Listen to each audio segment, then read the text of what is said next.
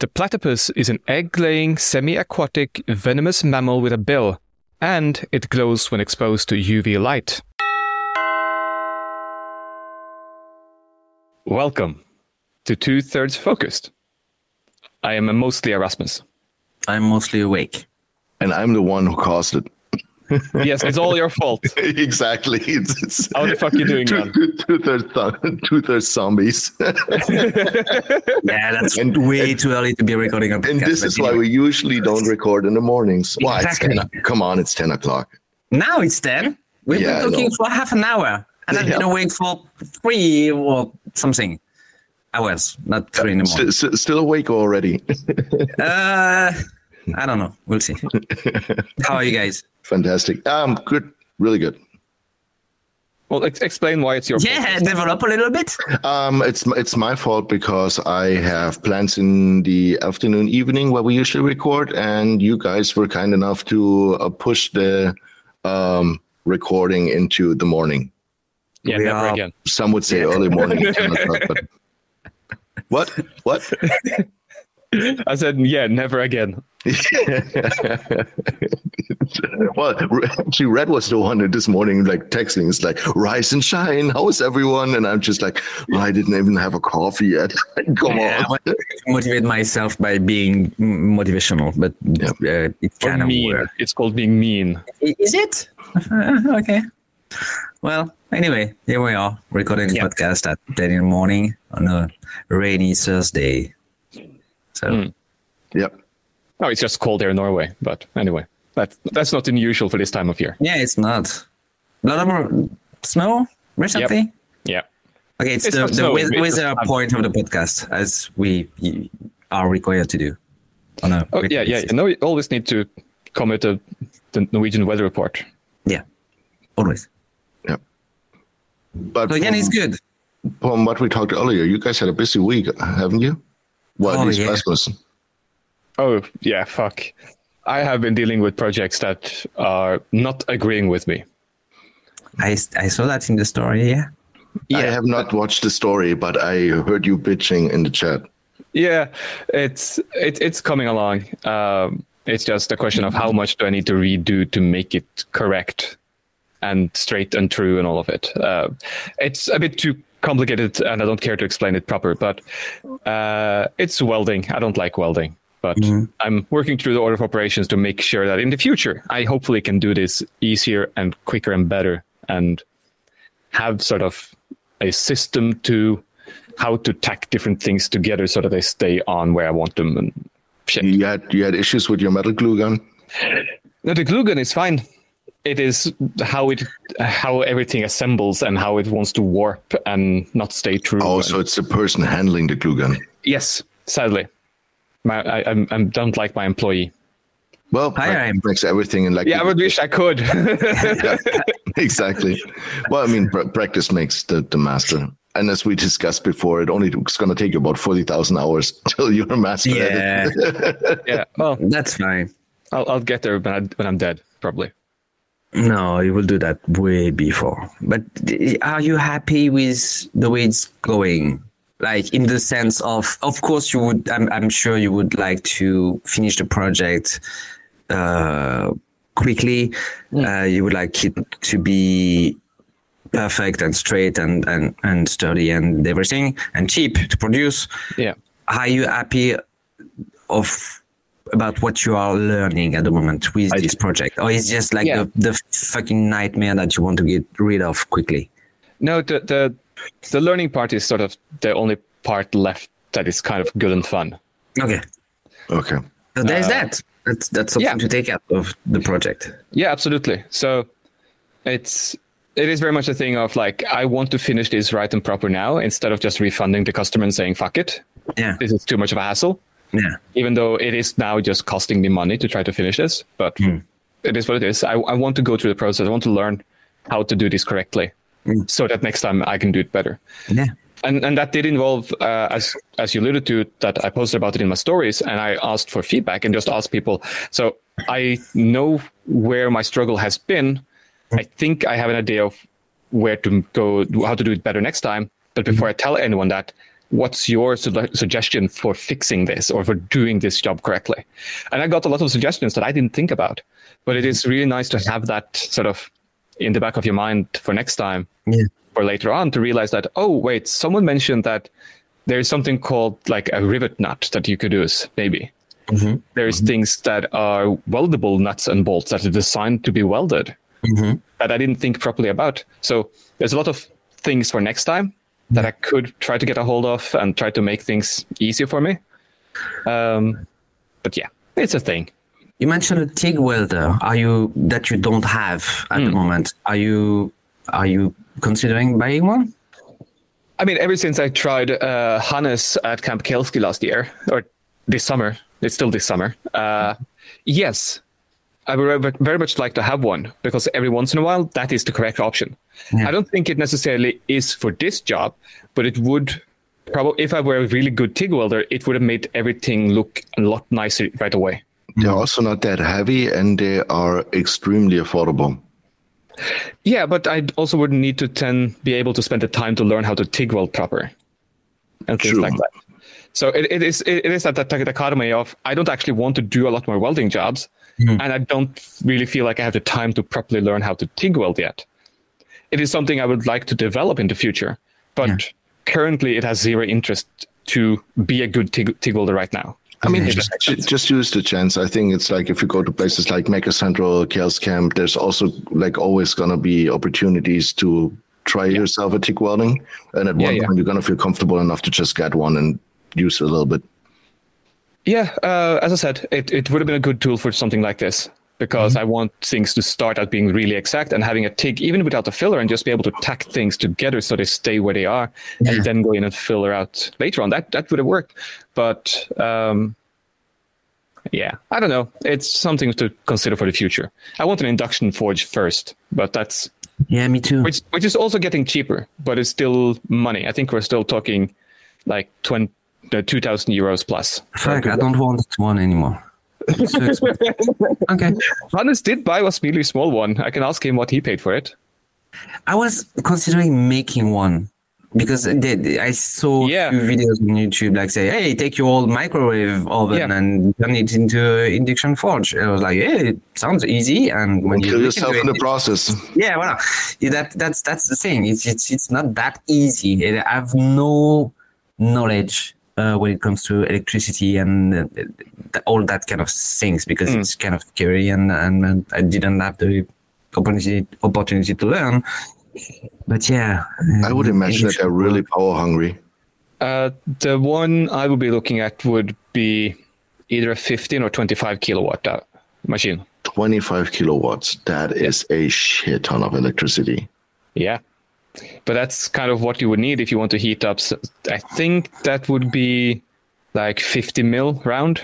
I mean, if you do that in the summer, you can put your power meter next to you and use it as a fan to keep cool. Yeah, exactly. No, but it would be really handy if I were to do more railing jobs or do more axe or hammer making. That's sort of when I would need something to a degree of 50 mil round. And it's more of a limit on how quickly it will heat up a certain bit of material to the desired temperature. It is not like a hard limit on what it can heat up. It is just a question of it will not get as hot as quickly. You might be able to get though. I'm making up the numbers because I don't recall exactly the conversation I had with Coal Ironworks back at Maker Camp. But the gist of what I remember is that I could take the 15 kilowatt machine, stick in a 50 mil round bar, and it will just take a minute to get up the heat instead of 20 seconds or 30 seconds. And that would still be quicker than using a gas or coal forge, and more cleaner. And a lot cleaner and all of those things. So especially for a country like Norway, which is so heavy on hydroelectrics, like, for the environment as well, like this would save a metric shit ton of carbon output. But it's that whole thing of what can I afford? What will I realistically use it for? Will it even be practical to eventually buy two machines, and I can just start with a cheap one, and I'll use that 90% of the time, and then I have a setup that is more heavy duty for the few times I need that in the future. I mean, that's also a thing. Well, it's almost Christmas, so you can ask Santa. I asked for an anvil last year. I don't think he liked that. Yeah, I bet it didn't. What a good thing as a blacksmith is you can behave badly because worst case you get coal for persons and you can still use those. It doesn't work like that. I will get shitty coal with lots of clinker in it, and nobody wants that. But Red, how about your week? Remember last week when I told you that we had the visit of my in-laws? Yeah. Yep. So they were kind enough to visit us and to bring us food from their part of the country and chocolates and stuff, but also bronchitis. So yeah, I started the week with a big heavy bronchitis, which is getting a little bit better today. So that's fine. But yeah, the week was busy. Honestly, prepping for Christmas and having to deal with Santa directly in order to have him deliver the present to everyone. So that's sorted, but it kept me busy for a good amount of time this week. You want to tease what it is or tell more about it? Well, when you are smart and when you are older and you love video games, you can directly talk to Santa in order for him to deliver your kid a present that you can enjoy as well.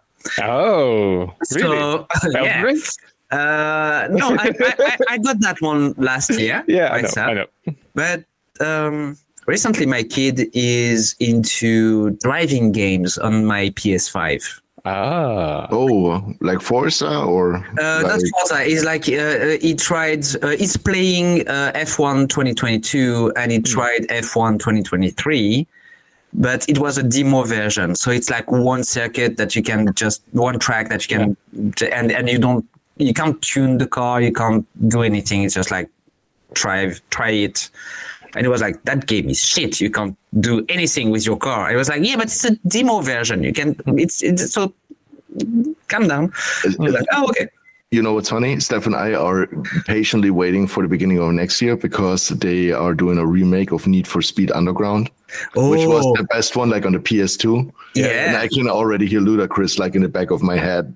The soundtrack when you start it up and just modding the shit out of your car. Like this is going straight back to the early 2000s. Yeah, that's going to be cool. I'm going to monitor that as well. But anyway, the thing is that he can. Oh, nice! You bought Elden Ring as well. No, my wife did. Oh, so I'm not going to see her for the foreseeable future. Yeah, she's like, my colleague said it's really good, and I'm like, yeah, Rasmus has been playing that game nonstop for a year, and she's like, okay, I'm going to buy it, and I'm like,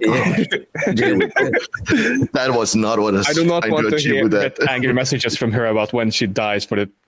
No, that's all going to be me. Like, I'm going to tell you. I'm going to tell you all about it.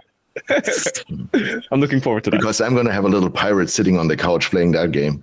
Mm-hmm. Oh, don't talk about pirates. Skull and Bones is coming out in February, and I'm looking forward to it just to see if they fix the game because I tried the demo version and it was shit. So I'm really hoping that they turn. What pirate game? Skulls and Bones. Oh yeah. Ubisoft pirate game. Did it get postponed again? Is that last? Oh, it was postponed so many times, and I think it's been postponed for the better part of 2 years now. Yeah, and I tried it because they had an open beta version like last year, and it was really bad. So I'm really hoping that when it comes out in February, they fixed everything, and it's a good game for us to enjoy. So anyway, the kid is playing F1 2022, and he's like, yeah, but playing a car game with a controller is kind of difficult. So I talked to the wife and I talked to Santa. Cough. and he's having a Logitech G923 drive wheel with the pedal that he's going to be enjoying a lot. You might have to build him a chair for that. Probably, but he's going to be enjoying it a lot, and I will as well. It's going to be a leather seat. Come on, you have one of those old heights where you can just like strap over. Yeah, we'll manage something. We'll manage something anyway. So yeah, but that is big gift for Christmas, and he has a different other things, mostly video games this year because there's this game called Path. Five Nights at Freddy's. Oh yeah, yeah. Horror game that he really wants to do. So we bought in that. I don't know why he's really into horror games, like the Backrooms and FNAF and other things. I don't know where he get that, because we are not into horror movies. Probably kids from school. Maybe, probably, I don't know, but yeah. So if I may interject slightly, that sounds a little bit like one of those kids trying to be a bit more grown up than they actually are. That's exactly what it is, I think. Yeah. Yeah. Because we watched Jurassic Park yesterday, the first one, because he heard of it and he was like, hey, what's Jurassic Park? Let's come and see it, watch it. And through the movie, he was like a bit scared, but anxious to see if the kids were going to die. And I told him, no, first rule in Hollywood movies, the kid don't die, because that's one of the rules. So he was okay, but he was a little bit scared of the T-Rex. So he's pushing himself towards frightening stuff to grow up and force his nature a little bit, which is fine, because that's how you learn stuff. Yeah. But anyway, the week was mostly sorting out the present for the family and all the kids and the parents and brothers and sisters and stuff. But I also had two good news. First one, my car passed the MOT the other day. Yay! Better, even better. Yeah, I'm good for 2 more years with my TARDIS. And the other one, the town hall lady called back, and the design is approved. So I can start building the forge, which is officially a shed, whenever the fuck I want. So nice. I'm going to wait till March probably for the weather gets a little bit better, because at the moment it's like cold, rainy and wet, and I don't want to be building anything in the mud. But yeah, that's the two good news of the week. Car is done and ready for the road, and the forge thing will be happening. So very good. That's good. That's I like that. Yeah, especially the forge. Yeah, me too. It's sad to hear that the amount of podcast content coming out of your car might be limited for the next few months, but we'll manage somehow. Oh, there will be work to be done on the car anyway, but it's safe to drive on the roads. That's what I retain from it. So like that is a nice thing to have. Absolutely. Yeah. And you had a topic? Yeah, I had a topic. I had an idea. My week was also good, thank you. Yeah, you didn't talk about your week. How was your weekend? We talked about shit. Yeah, it's okay. It's been busy visiting. It's the same as last week. Visiting customers, a lot of time in the car, or time spent in the car. Less traffic time? No, same amount. Oh, fine. Yeah, I've been basically living in my car for the last week. Yeah, but that's really like the only thing that happened, other than really pleasant evenings with like playing a little bit of PS5, spending time with the wife, and. Spending some time off the Christmas market, which is still going on. Cool. Because apparently ours is going on for 4 weeks this year. Oh, till the 22nd. Yeah. Yay, capitalism. There's been mulled wine. No, it's actually like this is quite normal for the one here. They always start at a certain point, and sometimes it's only 3 weeks, and sometimes it's only 4 weeks, depending on how Christmas is laid. So it usually goes till a couple of days before Christmas. Mm-hmm. This time, because of everything, it just happens to be like the 4 weeks, like a longer period than. Okay. Yeah, because this year Christmas is what? Monday? Sunday? I believe. Sunday. Okay. Yes. Okay. That tracks. Okay. That's it. Okay. Nothing special. Nothing out of the ordinary. I've been shooting my camera, developing. Yeah, that's part of the topic as well, and that's a good segue and transition, because that's part of one of the things that I want to ask you guys. So let me just explain a little bit the context of the question that I'm gonna ask you. You know how I love maps, and if you don't now you do. I love maps. So I was doing some research the other day on maps in general, old maps, funny maps, weird maps, and I stumbled upon one which is called the Hunt Lennox Globe. And it's from 1510. And it's all written down. It's not from my memory because I didn't know about that thing before I stumbled upon that thing. So the Hunt Lennox Globe from 1510 is one of the oldest globe that has been made by humans to represent the Earth and to map the Earth. Okay, It was representing all the explored territories of the world, and somewhere on the globe there is this inscription. It's those words, Hic Sunt Dracones, and it literally means monsters. ARB monster, ARB dragons. Right. Yes. Okay. That's where all the weird creatures are supposed to be living in those times, and it doesn't really represent monster or dragons. It just represents a place that has not been explored yet. Yeah. So it's unexplored territories, uncharted territories at that time.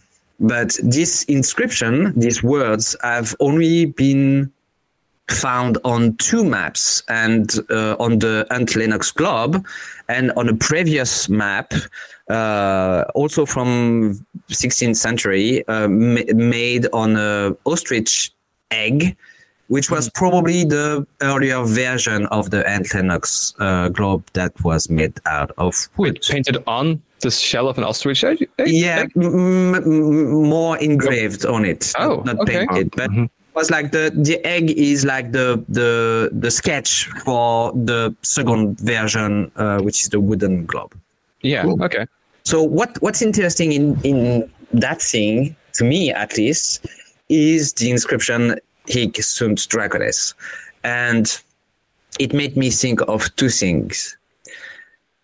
I love maps because it's finite and infinite. To me, a map represents the world as it is known, and it's, even though it limits all the opportunity for you to discover new things, it gives you the opportunity to discover new things, if you see what I mean. You can't discover something new if it's completely explored by someone else. But as you never travel the world, it gives you the opportunity to discover everything that you can discover, right? So my thinking was, when they wrote on those maps, Hic Sunt Dracones, it was like a warning. Don't go there because there are monsters, there are dragons, and you will probably get killed, right?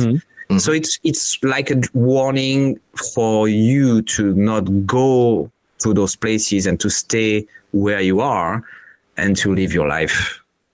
But it's also like, hey, if you want adventure, you can go there because we don't know what's there, and you can go see those monsters and discover new places, right? Yeah.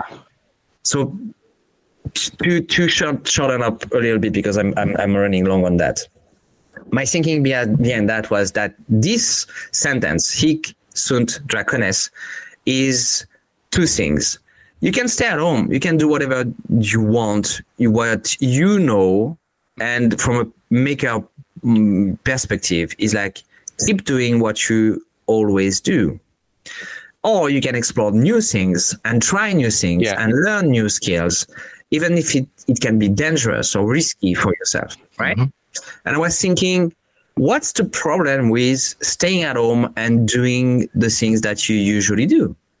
Because something in the society, and probably because of the socials and YouTube and TikTok and Instagram, is pushing people to do something different, something new all the time, and to dare learn new skills and go bigger and go sometimes crazier or stupider. But what's the problem with doing what you know and doing what you are good at? I wanted your point of view on that. Is there something bad about doing what you are doing on a daily basis and that you are doing well? Well, to start off, I would say that it is important to sometimes push yourself. Mm-hmm. But I completely agree with you that it's not overused, but it's really promoted to do that. Yeah. So it kind of leads you into that you have to do it. I kind of see it that way. When I do projects, I love to discover new things and I love to do stuff differently. But I give myself time, like especially with the camera developments, like go to places I've already been to shoot shoot the same pictures basically again with a different camera, with a different lens to see the outcome of it, because it's stuff that I'm comfortable with. And I think that's also important. Yeah. Or else you're never going to see improvement with the things you're actually able to do. Yeah. Mm-hmm. Now, I'm not talking about just basically sitting down and making, for example, blacksmith, like make 100 knives and say it's like, well, this is because, but like if you do, maybe you did a production run of knives, then you go out and you do, I don't know, for half a year, you do spoons, I don't know, like it's just different stuff. And then you go back and just see how it feels because it's comfortable. It's something you already practice a ton of time. You know how it is. I think it's really important to have something that you're comfortable with to go back to. I think you said something very interesting about blacksmiths. Not only them, but we, on a regular basis here, blacksmiths say, oh, you want to be a blacksmith? Make 100 nails. And when you've done your 100 nails, make 100 more. And when you hit 10,000 nails, you can start making knives or try to make knives. I can make a nail. If I make a second one, I'm not sure the second one will be looking exactly like the first one that I made. And so repetition makes perfection, right? Practice makes perfection. Yep. What I'm surprised now is that people are encouraged by the social media to shift their attention all the time to new things, to different things, even if it's in their like realm, so to speak. Like, oh, you like as a laser worker, like it's not like I'm a blacksmith and I have to change or improve my technique on making nails or knife all the time. But if I make a simple belt, I know how to make a simple belt. Mm-hmm. What's wrong with keeping? What's wrong with making more belts for people to buy and enjoy? If I'm already making good belts for them to buy and enjoy. Yeah. Also, it's for you to feel comfortable doing it. I mean, when you do something new every single time, there's a lack of comparison. Like you see new techniques you can use for different pieces and say, well, I'm getting better at that. Mm-hmm. But I think it's much easier to see if you're going back to a product. Like maybe you haven't done a belt in like a year. Mm-hmm. But it's something you know how to do. Now you go back and maybe you want to apply one of the techniques, but it's still something that you're familiar with, one that like puts you, and I think the feeling is a big part of it that puts you to ease. This is why I love pouring resin, because it's kind of what I started with. And even if I haven't recorded it in a while, there's been a couple of resin projects I've poured lately, like within the maybe last half year. Yeah. And for me, this is going back and just getting out the bottles, just mixing up the resin, just preparing everything for it. Makes me feel like I'm kind of like back in a comfortable thing where I'm not like, oh my God, I have to do, I'm filming for YouTube, I have to do a new project like every single time. Like this is just for me. This is something I'm already well aware of. I know how the resin behaves. I know kind of like I can feel the bottle and know it's like, oh, the temperature is too cold for it. I'm going to better put it on the heater for a little bit to wait till it goes up to temperature. It's just stuff like that where I already have the experience. Of course, I could pour like different things, but just like the general process is the same, and it makes me feel comfortable. And sometimes I need that. Bryce, what about you? It's twofold, or maybe more than that, but at least mostly. I think it's important to have like a safe base that you can fall back on. In general in life, but maybe specifically now as we're talking about knowledge and practicing and doing craft, that having something you always know you can go back to and say like, okay, I can just make more belts. That will sell. That will be a moneymaker. That is really good. But especially for me, only doing one thing would drive me insane. Yeah. I need a bit of that challenge, that exploration, to not to maybe fully to stay interested, but to continue to have fun. Yeah. And I'm noticing that a lot with whenever I do custom jobs, it's always some kind of challenge. And afterwards, it's always really good to go back to doing production work because like, okay, now I feel like I know what I'm doing again instead of just banging my head against the wall. But then you have the custom work where you have like, you start out having no idea what you're doing. And then by the end of it, it's like, oh, wow, I figured this shit out. And next time it's going to be easy. That's a big satisfaction. It is. It really is. I love how you compare it to the maps, like with the Dracones, because it reminds me of like Fellowship of the Ring. Go out, have adventures, and then you basically go back to the Shire and enjoy basically the home. Yeah. I really appreciate your point of view on that, and I'm again I'm with you on that, because that's making something new, and it's not about learning new skills, because in your field, when after a certain point, you know the skills, you master the skills, you know what you need to know about the material you're using and the tools and everything. So it's just like when making something, you're just applying the knowledge you already have. Not depending on what you are making. You can be making a belt, a wallet, or piece of armor, or bag, or whatever. It's always the same techniques that are applied in order to make it. So I'm really with you on that thing, that not making the same thing over and over again is good for you, because you keep the fun, you keep the motivation and all of that. But there's also this point of view of, if you really want to master something, you have to spend so many hours doing the same thing. Especially in Japan, that's a thing. If you want to be a master, you do that one specific thing for more than 10,000 hours, which is bullshit. It only comes from pilots in order to get their license. But anyway, that's not a bad thing either, right? So no, not at all. I think quote unquote everybody would be a lot more happy if they were exceptionally good at one specific thing. But if you keep switching to different thing, you can't never spend those 10,000 hours doing the same thing over and over again, and becoming especially good to making Depends one. If you have to do it or if you're allowed to do it.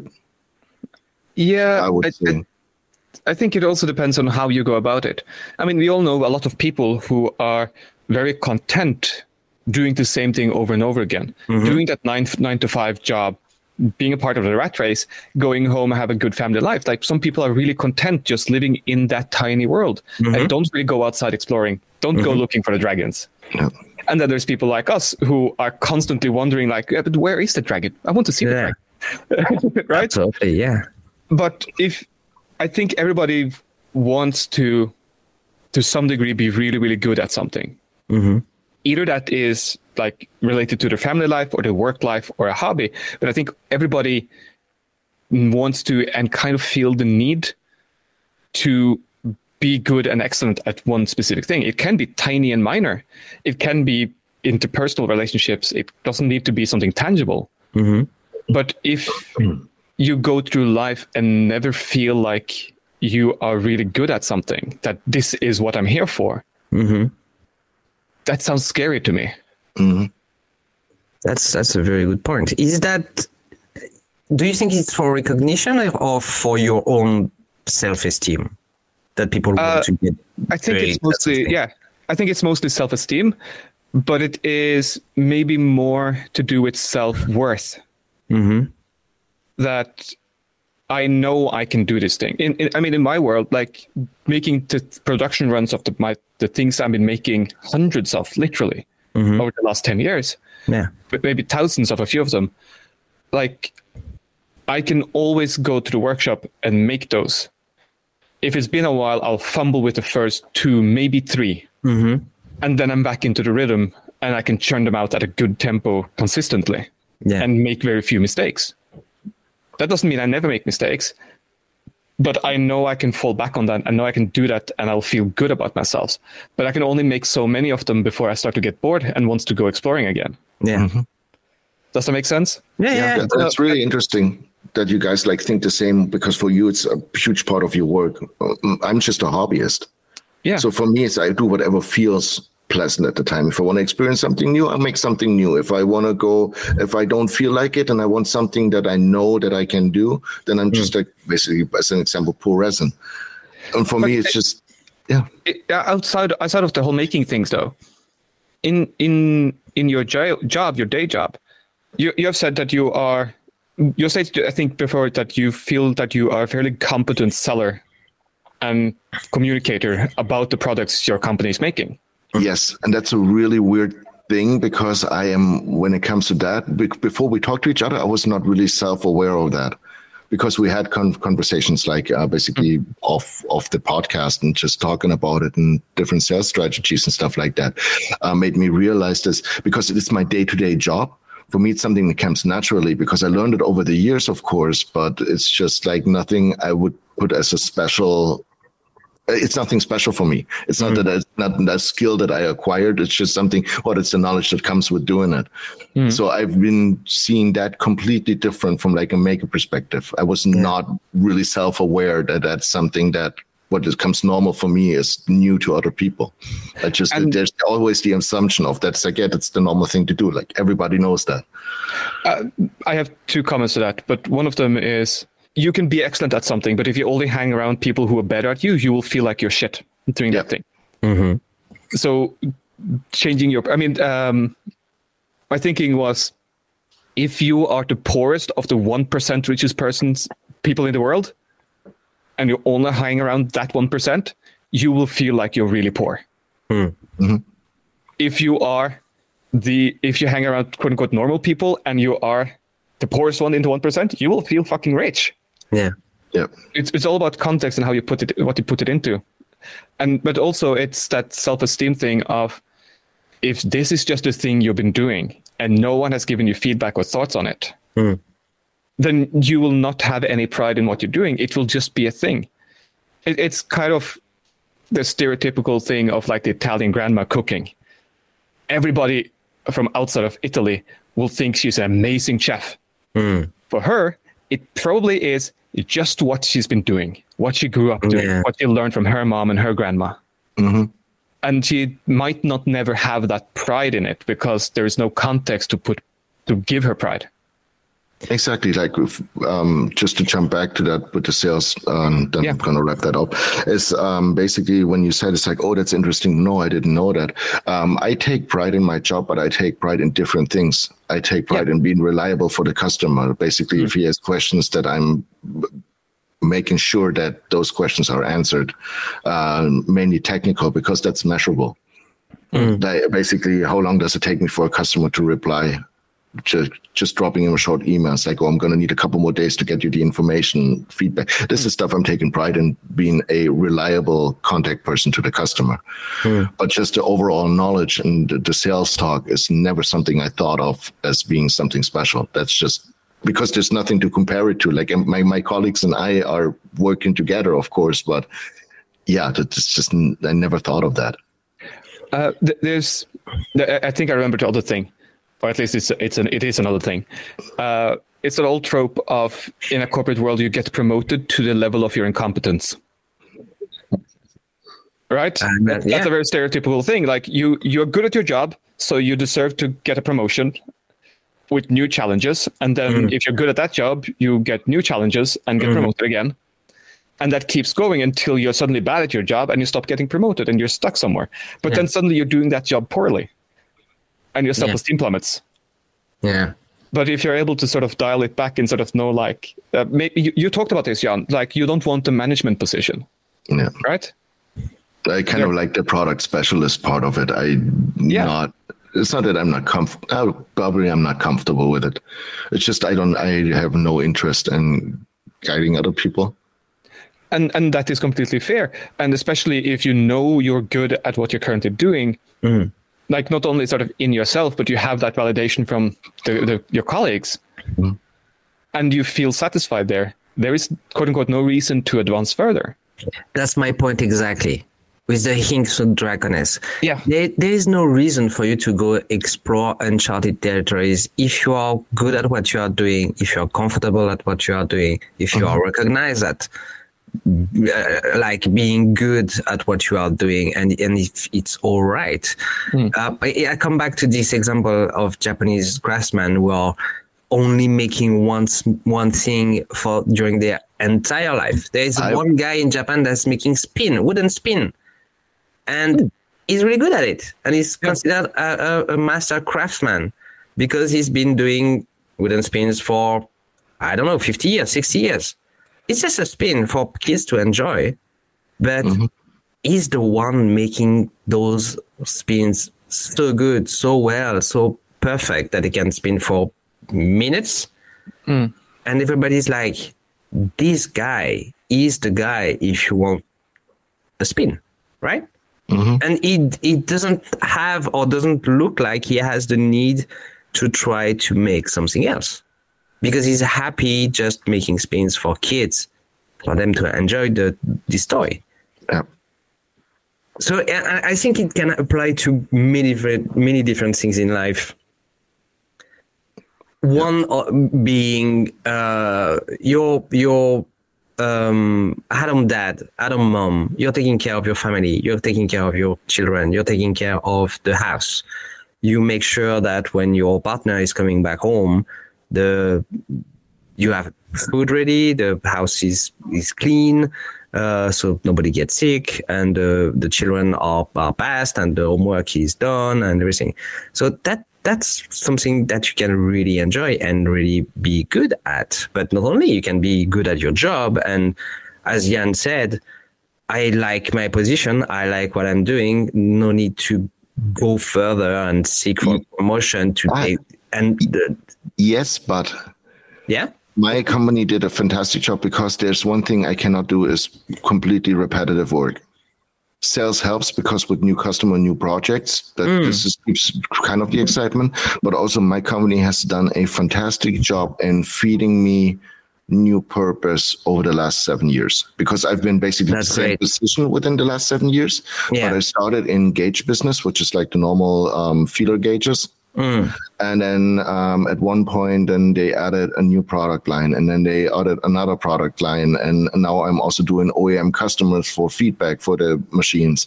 And newly, like what I acquired this year is actually I'm now being part selling laser scale, which is like the highest resolution optical systems that we have, going down to picometers of resolution. And this is a completely other customer field. We're talking about semiconductor business. We're talking about, subatomic measurement levels with that. Word. Yeah, so all that is tiny. Yeah, exactly. We're talking about a resolution of 3.6, 3.2, like I think down to 3.2 picometer.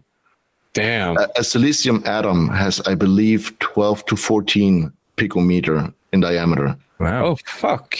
Like I'm not kidding when I say it's like subatomic. Yeah. So this one, and also the customer field is a completely different, because now I'm talking to physicists. Now I'm talking to engineers in the semiconductor business, which is completely different from all the other fields I talk to. And I feel really insignificant because I've never studied physics. So basically I have people in front of me that know a lot more than I do, but I know I know what our products can do. Like I know the data of it. That's exactly my point. But it's also, even though it's learning something new. That's learning something new, but that's still what you do in your company. That's still your job, and you're feeling small because you're talking to people with a high degree and high education, but big they brains. Don't fucking know your product, and you do. And also, though, you have it quote unquote easy in that challenge compared to them. Like they need to learn all of the advanced physics. You just need to learn exactly what is relevant to your product. Exactly. I mean, that is still fucking challenging. I understand that. And a little bit around that, because I also have to understand what the customer is trying to do with it. In order to recommend the right product for them. So I need an understanding. Probably trying to make up shit that blows up like physicists do. So don't really care about that. Well, basically everything that works in your computer, graphic cards wise or CPU wise. A small explosion inside the thingy with the pixel. With enough dust in your with enough dust in your computer that also can get explosive. No, that's true. But I mean, it keeps the job interesting because it's a new thing to do. Like, it's still the field that I'm working with, but it still gives me new perspectives every single time. The only thing what I'm a little bit afraid of is this is the last product group I've now worked through every product group my company has. So once I've learned laser skill, maybe management will become interesting, because otherwise I'm just going to be stuck with all of the products I already know. Yeah. And this is something that might push me into the next thing. I like that. I like that, though. That's my second point. Let me introduce it, please. Okay. Go on. So we've established there's nothing bad staying in your field, staying in your realm, and not seeking the dragons, right? But what if it happens? What if you want to see those fucking monsters and you want to get out of your comfort zone? I fucking hate that expression. Comfort zone and thinking outside of the box. Zone. Yeah, that's what I said. And thinking outside of the box, it doesn't make sense to me. That's made up expression that doesn't mean anything, even though there is an idea behind it, but I hate that. But still, you're comfortable and you have this idea of getting out of it. You want to see those dragons. How and why does it happen? And how do you make it happen in the end? Because it can be very scary. It was made as a warning. Like, don't go there. You're going to get killed. But still, we want to see them. I mean, there's two kinds of people, though, in that sense. Like, who ends up going out there. I'm over binarizing it and making it oversimplified. But like, in my mind, it's an easy way of thinking. It's there's like two kinds of people. There's people who looks at that blank space in the map and go like, well, but what's there? I want to know. I need to know. And they end up going there. And then you have the flip side of people who are running away from something else. And they're thinking, nobody will probably find me there. Or that seems like it's far away from the troubles I currently have. And as a comparison, the reason the Vikings settled Iceland was because they got banished from Norway. The Vikings who settled Iceland got banished. And the people who settled Greenland and Vinland, they got banished from Iceland. So the guy who discovered North America, he did that because he killed too many people in Norway and Iceland. You're saying that everybody that went to the US is a criminal? Yes. Something? Yeah. Okay. Basically. Okay. Yeah, just wanted to make it clear. I mean, not everybody, but it's... that is the first one. No, going by my Scottish and Irish ancestors that went over there, they didn't go there by choice. That was prisoner ships that went over there. Okay. They pulled a lot of shit. Sort of briefly about that history bit. A lot of... It was very much a chief... and not feudal, but it was very much of a chief society. You had certain powerful individuals with followers. Some of those people were de facto kings because they had so many followers that they ruled such a large part of the population or of the country. Others was just captain of their ships, and they had 20 men with them.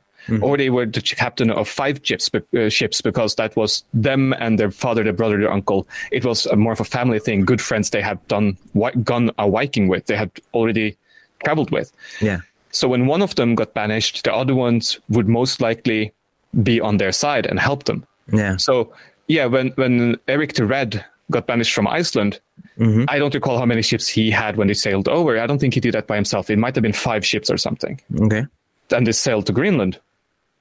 Which, by the way, is not a terribly far distance from Iceland to Greenland, but that's a different story. Again, maps. Interesting. Yes, exactly. Yeah. But one person got banished, and a whole society of Vikings settled down in Greenland. And then someone else got banished, and they started a society down in Vinland, what is now Newfoundland and Nova Scotia, that area. Yeah. I don't think they went all the way down to New England. I think it stayed up into the relative Canadian part of it. But that happened. Then coming up into the Middle Ages towards the 1400s, people who then got banished from Norway, they went to Flandern in Belgium, Netherlands. Okay, yeah. So there's like a lot of exploration, a lot of travel has happened because people got banished and chased away.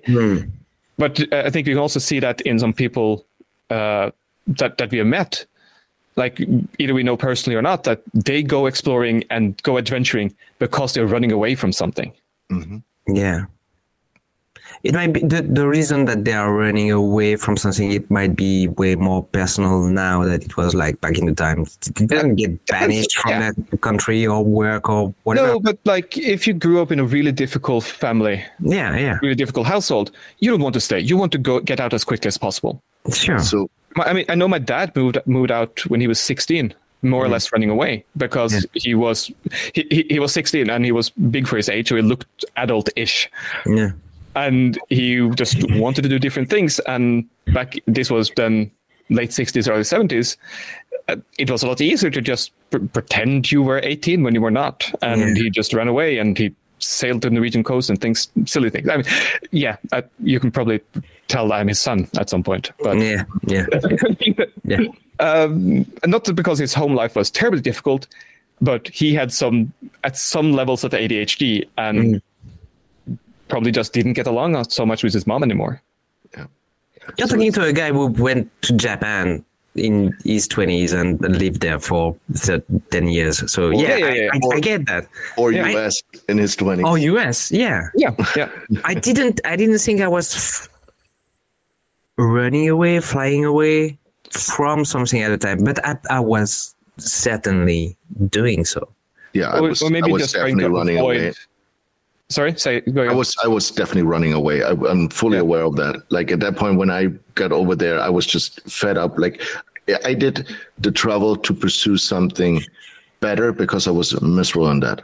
And this, I think, is one of the main things that changed going job-wise is now I'm getting new fields, but I love what I'm doing, but I'm using the other thing as something to grow.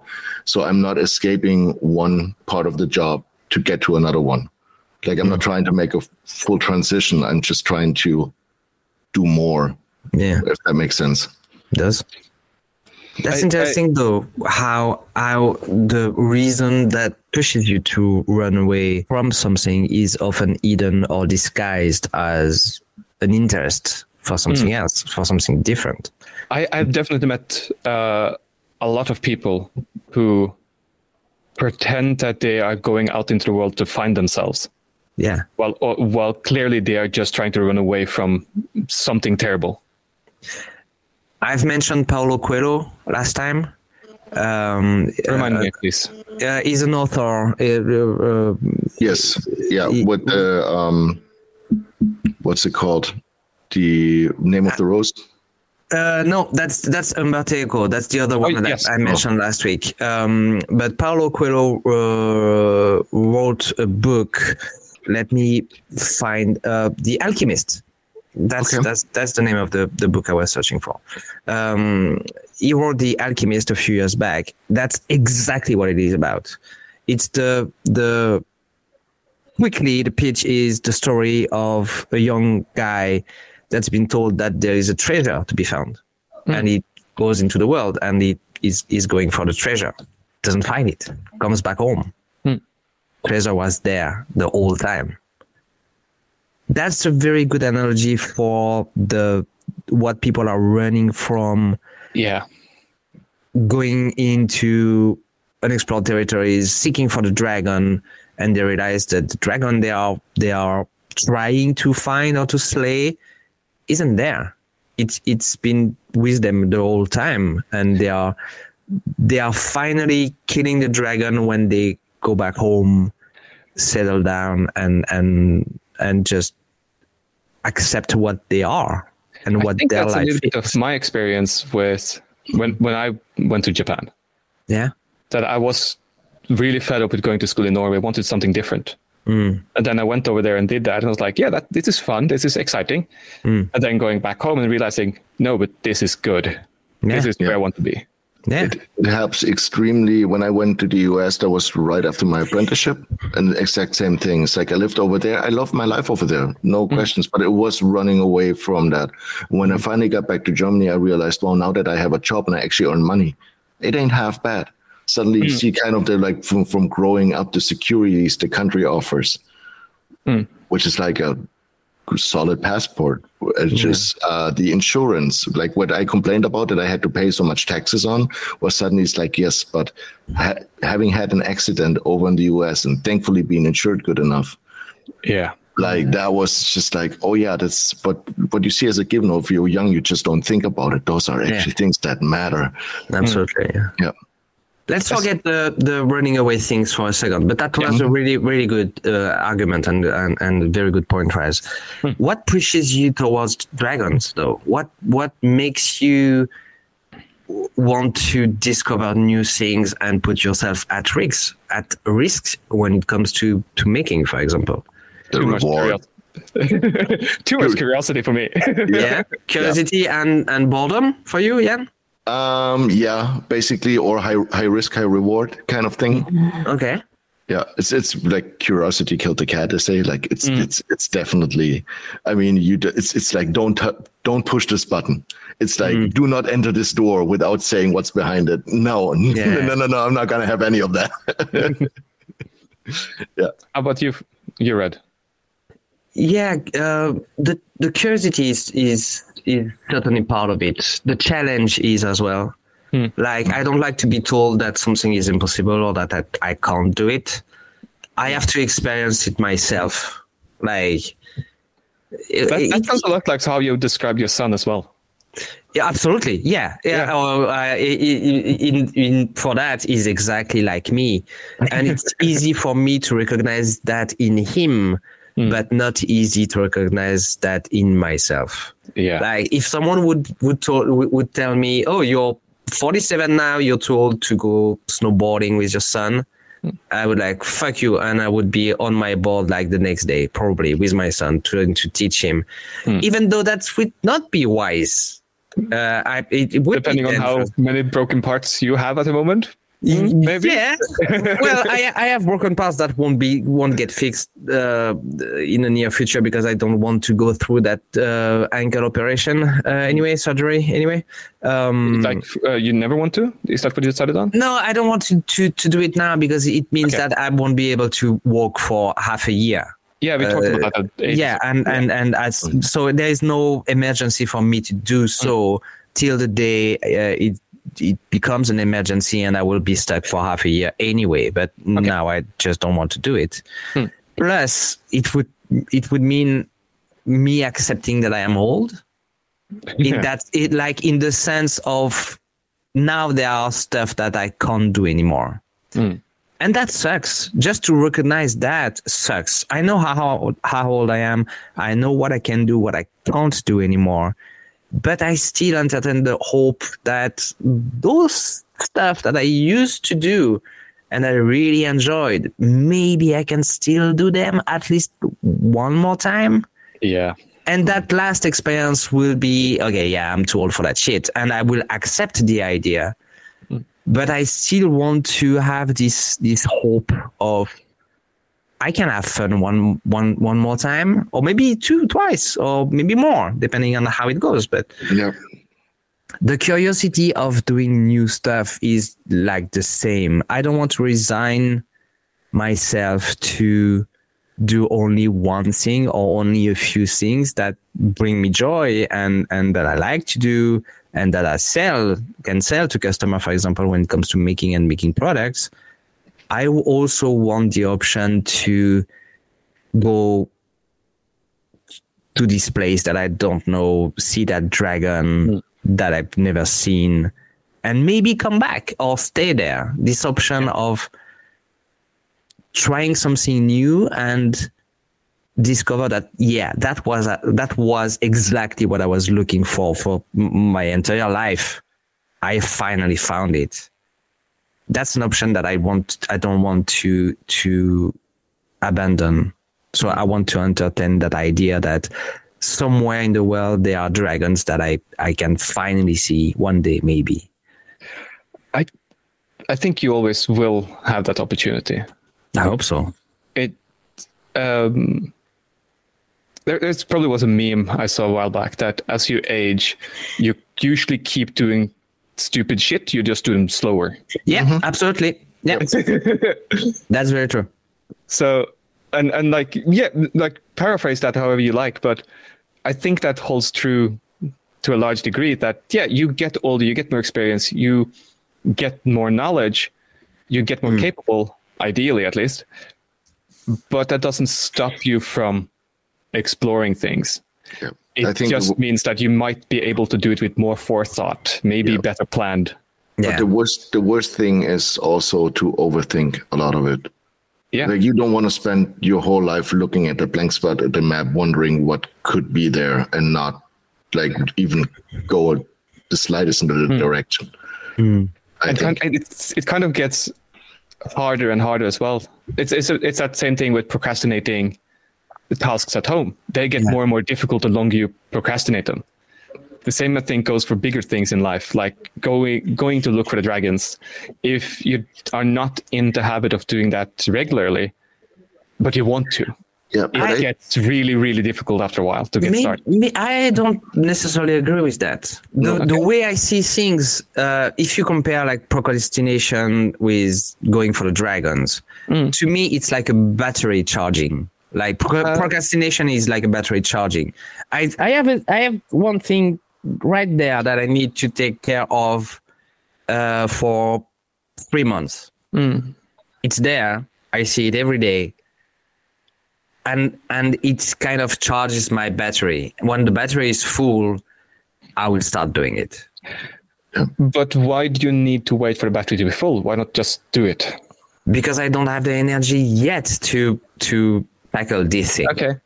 But you could work till the battery is empty, then recharge and continue. Yeah, but this kind of battery charges slowly. You know what I mean? Excuses. Yeah, that's what procrastination is. But we all have that. I think that blank spot on the map, like that little small one on the side where we all kind of like push to the side, where we walk around it and not discover it, because it's that little bit of mysterium that stays, and you're kind of afraid if you uncover it, you've seen it. Like going by projects that just Red, you for example said that there's something you wanted to make a diorama, I believe, but you enjoyed just watching it. Yeah, I think that's that little gray spot on the map that you don't want to discover yet, because it takes away the magic or the imagination that is behind it. That's true. And this is something. Yeah, no, that's a good point. Like, it can also be more interesting to imagine what's there instead of actually going to find out. Yeah. Because you might be disappointed when you go there and look. Exactly. Is there also a part of let other people discover what's there or not? What do you think, guys? Because when you get older, it's like, it's not for me. As we said, I'm too old for that shit. So that gray area, I can let someone else discover it. It's not necessarily my role, my job to explore the whole world. I can just leave something to my kid or my friends or someone I don't know. No trespassing minefield. Yeah, let somebody else check that out if that's true. Yep. But in our jobs, it can be something like, that product is easy to make for me. But that's not my role. That's not up to me. I don't have the responsibility to do it myself, because someone can try it. Someone else can find joy, happiness, and wealth in doing that specific thing that I don't want to tackle, because I'm good. I'm good at, I'm rich enough. I'm good enough. I've done enough. Can be a solution as well, right? Yeah. No, I was just saying, like, being happy, I think, is overhyped. What do you mean? I think you should avoid being unhappy, but you should aim for being content as much as possible. Okay. No, sorry, go on. So because I lost the train of thought. I just agree with you. Yeah. It's just it's the happiness. It's like I think it's kind of a luxury to be so content with something that you don't have to do it, and that's something to strive for. Mm. I mean, I know people I grew up with who they went through high school, they went to uni, they got a job, they settled down, and they are superbly happy with that quote unquote simple life. Yeah. And that is really good. Like, yeah, they have their troubles, they have their struggles, but Like everyone else. But 90% of the time, like, they are content and happy. Yeah. But I think it's important to mention that you shouldn't try to be happy all the time. That doesn't work. No, it doesn't. But being content, like flowing at that middle ground, and knowing that this is good, this is how it's supposed to be, then you have the room to go up and down in happiness and get a full perspective and range of human emotion to go a bit further. That's very true. You said probably, or did I misheard you? Happiness is overrated. Yeah, that was your word. Right? Yeah, that's what I mean. Okay. Overrated or overhyped or whatever. Okay, yeah, overhyped. Okay, I fully agree with you. I think the idea of happiness is not sold properly. Like, oh, you must be happy, and like if it's a constant state of mind that never goes down, you're all the time 100%. Therefore, you're happy. It's not that. It's like being good in life between 80 and 100%. And if you're in that zone, you're happy. You're supposed to be happy. You should recognize that you're happy. But yes, it's not going to be easy to. Or maybe just 50% plus. Yeah, even 50% plus. I mean, the other day I was talking to whoever I was talking, don't remember, but I was like, I have a roof over my head and over my family's head. I have food every day. I have friends. I have something to do, and I'm healthy. Yeah, I'm happy. Well, healthy-ish. Yeah, healthy-ish. Like healthy, I can be with my old age, but I'm happy. I'm happy. I don't need more. Obviously, I want more for myself, my family, and my kid, but I don't need more. I'm very lucky with what I have at the moment. So I'm happy. Yeah, and recognizing that you are happy in life is, for me, the very first step to be happy. Like, if you're like, oh, I'm miserable all the time, I'm miserable, I'm not happy, I need this, I need that, and you're never going to be happy. Just recognize what you have, what you already have, before you lose it, as you said, Jan, before. Like, when you lose something, you know that the value of it. Like you were mentioning before you go to the US. Yeah, just be happy with what you have. If you have enough, obviously. If you don't.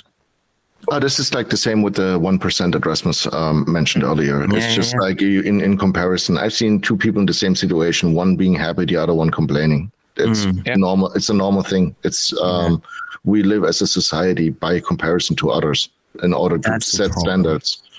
And it's not, but I think it is, in many cases it's a problem. In some cases it's good though, because you have to thrive for something.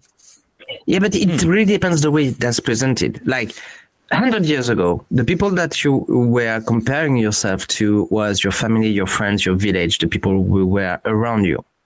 Right? It was also the garment that you wore, or like, to put it in medieval perspectives. There's always been something where you try to differentiate or put yourself above someone else. Absolutely. It's always been around. But it was limited to the people around you, in your world, like in your close sphere, right? Yeah. Family, work, the town you were living in, whatever. Now, people are constantly comparing themselves to the entire fucking world. Yeah. Because they are seeing the world on the social media, on the internet, on TV, on whatever. I say, oh, he's more handsome than I am. He's more well dressed than I am. He has a bigger car than I am. He makes more money than I am making. What's the point? You will always find a bigger bear. If you are looking, but you will always see one. It's really up to you to decide if you are looking for it. You will see it. Will you compare yourself to that kind of bear? Bigger bear, richer bear? I mean, I don't fucking care anymore who has more money than I have. My only goal in life is that my family is happy and that I am happy and that we are not lacking of anything. That my kid has a roof, a bedroom, some food, and goes to school and have games to play. That's it. Nice. Something to focus on? Absolutely. Yes. Go for it, Jan. No. Yes, I want to start. Yeah, go for it. Right. On Netflix, animation series. Yes. It is American. Yes. But it is really good, and it's called Blue-Eyed Samurai. Yes. Oh, I heard about it. I have not seen it yet. It's really good. Brett recommended it on Full Suit Tools a couple of weeks back. Yeah. And it is fucking amazing. Absolutely. I'm a little bit hesitant on the ending of the first season. It sets up a lot of new, more interesting things. Mm-hmm. But overall, it is such a really, really good TV series. Mm. And I don't want to spoil too much about it, but it is about revenge. It is violent. There's nudity in it, a lot of cursing. Mm. It is a lot of fun. Mm. And it is Edo period Japan. Is it 1600s? Yeah. More than 1800s? Yeah. 1603 to 1868. That's the Edo period. Yeah, but this is the early part of the Edo period. Yeah. Mm. And yeah, young samurai out for revenge, being an absolute badass, killing everybody. Mm. And there is one version of a few of the episodes on Netflix, and I suggest you start there. But go on YouTube and watch the Kurosawa version of the last episode over again when you finish the series. Because this is, they made it so fucking good, and they clearly had so much fun with creating this. I think it's even made by, I don't know, it was the producer from Logan was involved, and I think it's his wife, or at least someone else who grew up with that mixture of Japanese and Western heritage. Yeah, probably. Amber Noizumi is the creator of the thing. Mm. Yeah, I would have to dig a little bit deeper. Yeah. There's links to the IMDb page in the Notions. Into Notions in the show notes. That's the word for this. Yeah. But yeah, if you are not afraid of nudity and violence and Kurosawa level bloods, this is wonderful. This is excellent. This is really good, and it is funny as well. Okay, that's a really good focus. So let me do something kind of related. If you are enjoying that show, and if you want to go a little bit deeper into that kind of movies and atmosphere and world, there is it was a TV series turned into movies in Japan a long time ago. It's black and white. It's called The Wolf and the Kid. That's the original title. I think it's been translated into Baby Cart. It's basically the story of a samurai who was a killer. He was sent by his lord to kill people for political reason. Yeah. And at the very beginning of the first movie, he is sent to kill a child, and he can't do it. Mm. So he takes the child and run away from his lord, from his master. And the whole story is him trying to protect this child from all the people who want to kill the child. But after a while, they come for him and the child. Ah. So it's a samurai movie series. There's a few of them. Very well made, very well played, crazy fights. And it gets crazier and crazier after the third or fourth movie. Really good. The Wolf and the Kid, or the Child. I don't remember what's the title in English. It's been translated Baby Cart in French for some reason. I will put a link in the thingy as usual. Really good. It's a Christmas movie thing as well. In Christmas-ish. Yeah, people dying by swords. It's very Christmassy. Yeah, fa la la la, you die. Exactly. Yeah. Nice. Jan? It's the YouTube channel, and it's called the 120th. So from 120, the film format. Mm-hmm. And it's a YouTuber that shoots mostly with the medium format. And about 2 weeks ago, he came out with a video with wet blade collidon photography with Guy Bellingham. And Guy Bellingham is a really well-known guy who all pun intended, who does the wet blade photography with like the multiple 100 years old camera. We're talking about like 130, 140 years old, and also the lenses, which are massive. And I don't know, like if you don't know about wet blade, I highly recommend watching that because the pictures that come out of it are completely different from a usual black and white picture. Mm-hmm. They almost look three-dimensional.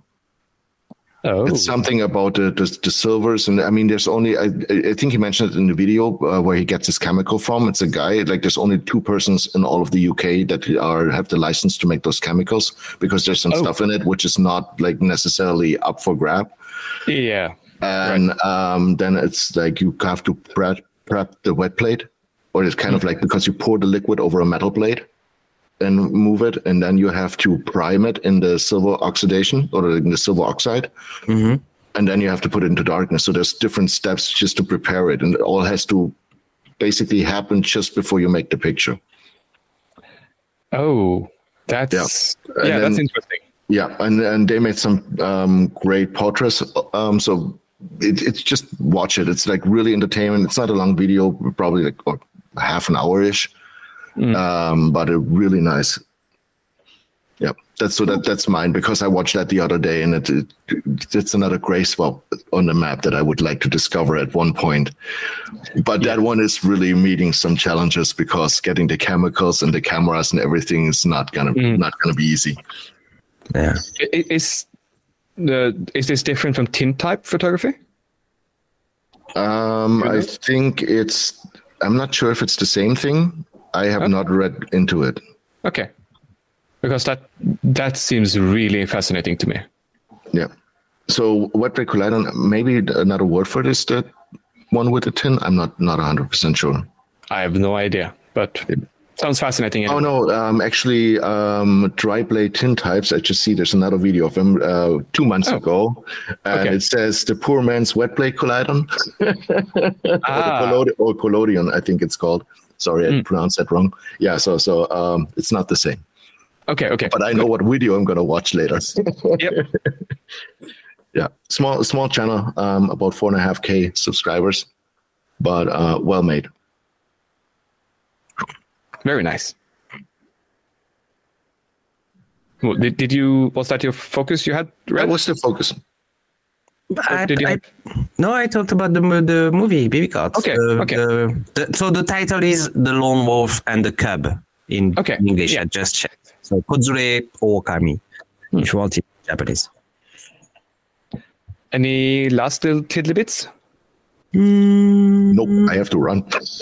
I'm late. So run. Yeah.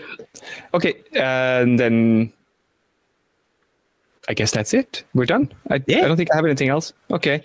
If you want to get a hold of us collectively, you can do that at any of the mostly social places at 2/3 Focused, including patreon.com/2/3 Focused, because it is Christmas and you like us, I would hope at this point. And you can find me at Rasmus Lewin and lewensmeer.no. And you can find me at the Red Smith or Red Smith everywhere on the internet, more specifically at theredsmith.com. And I have a tiddly bit. I just remembered. Thank you for everyone voting on our poll.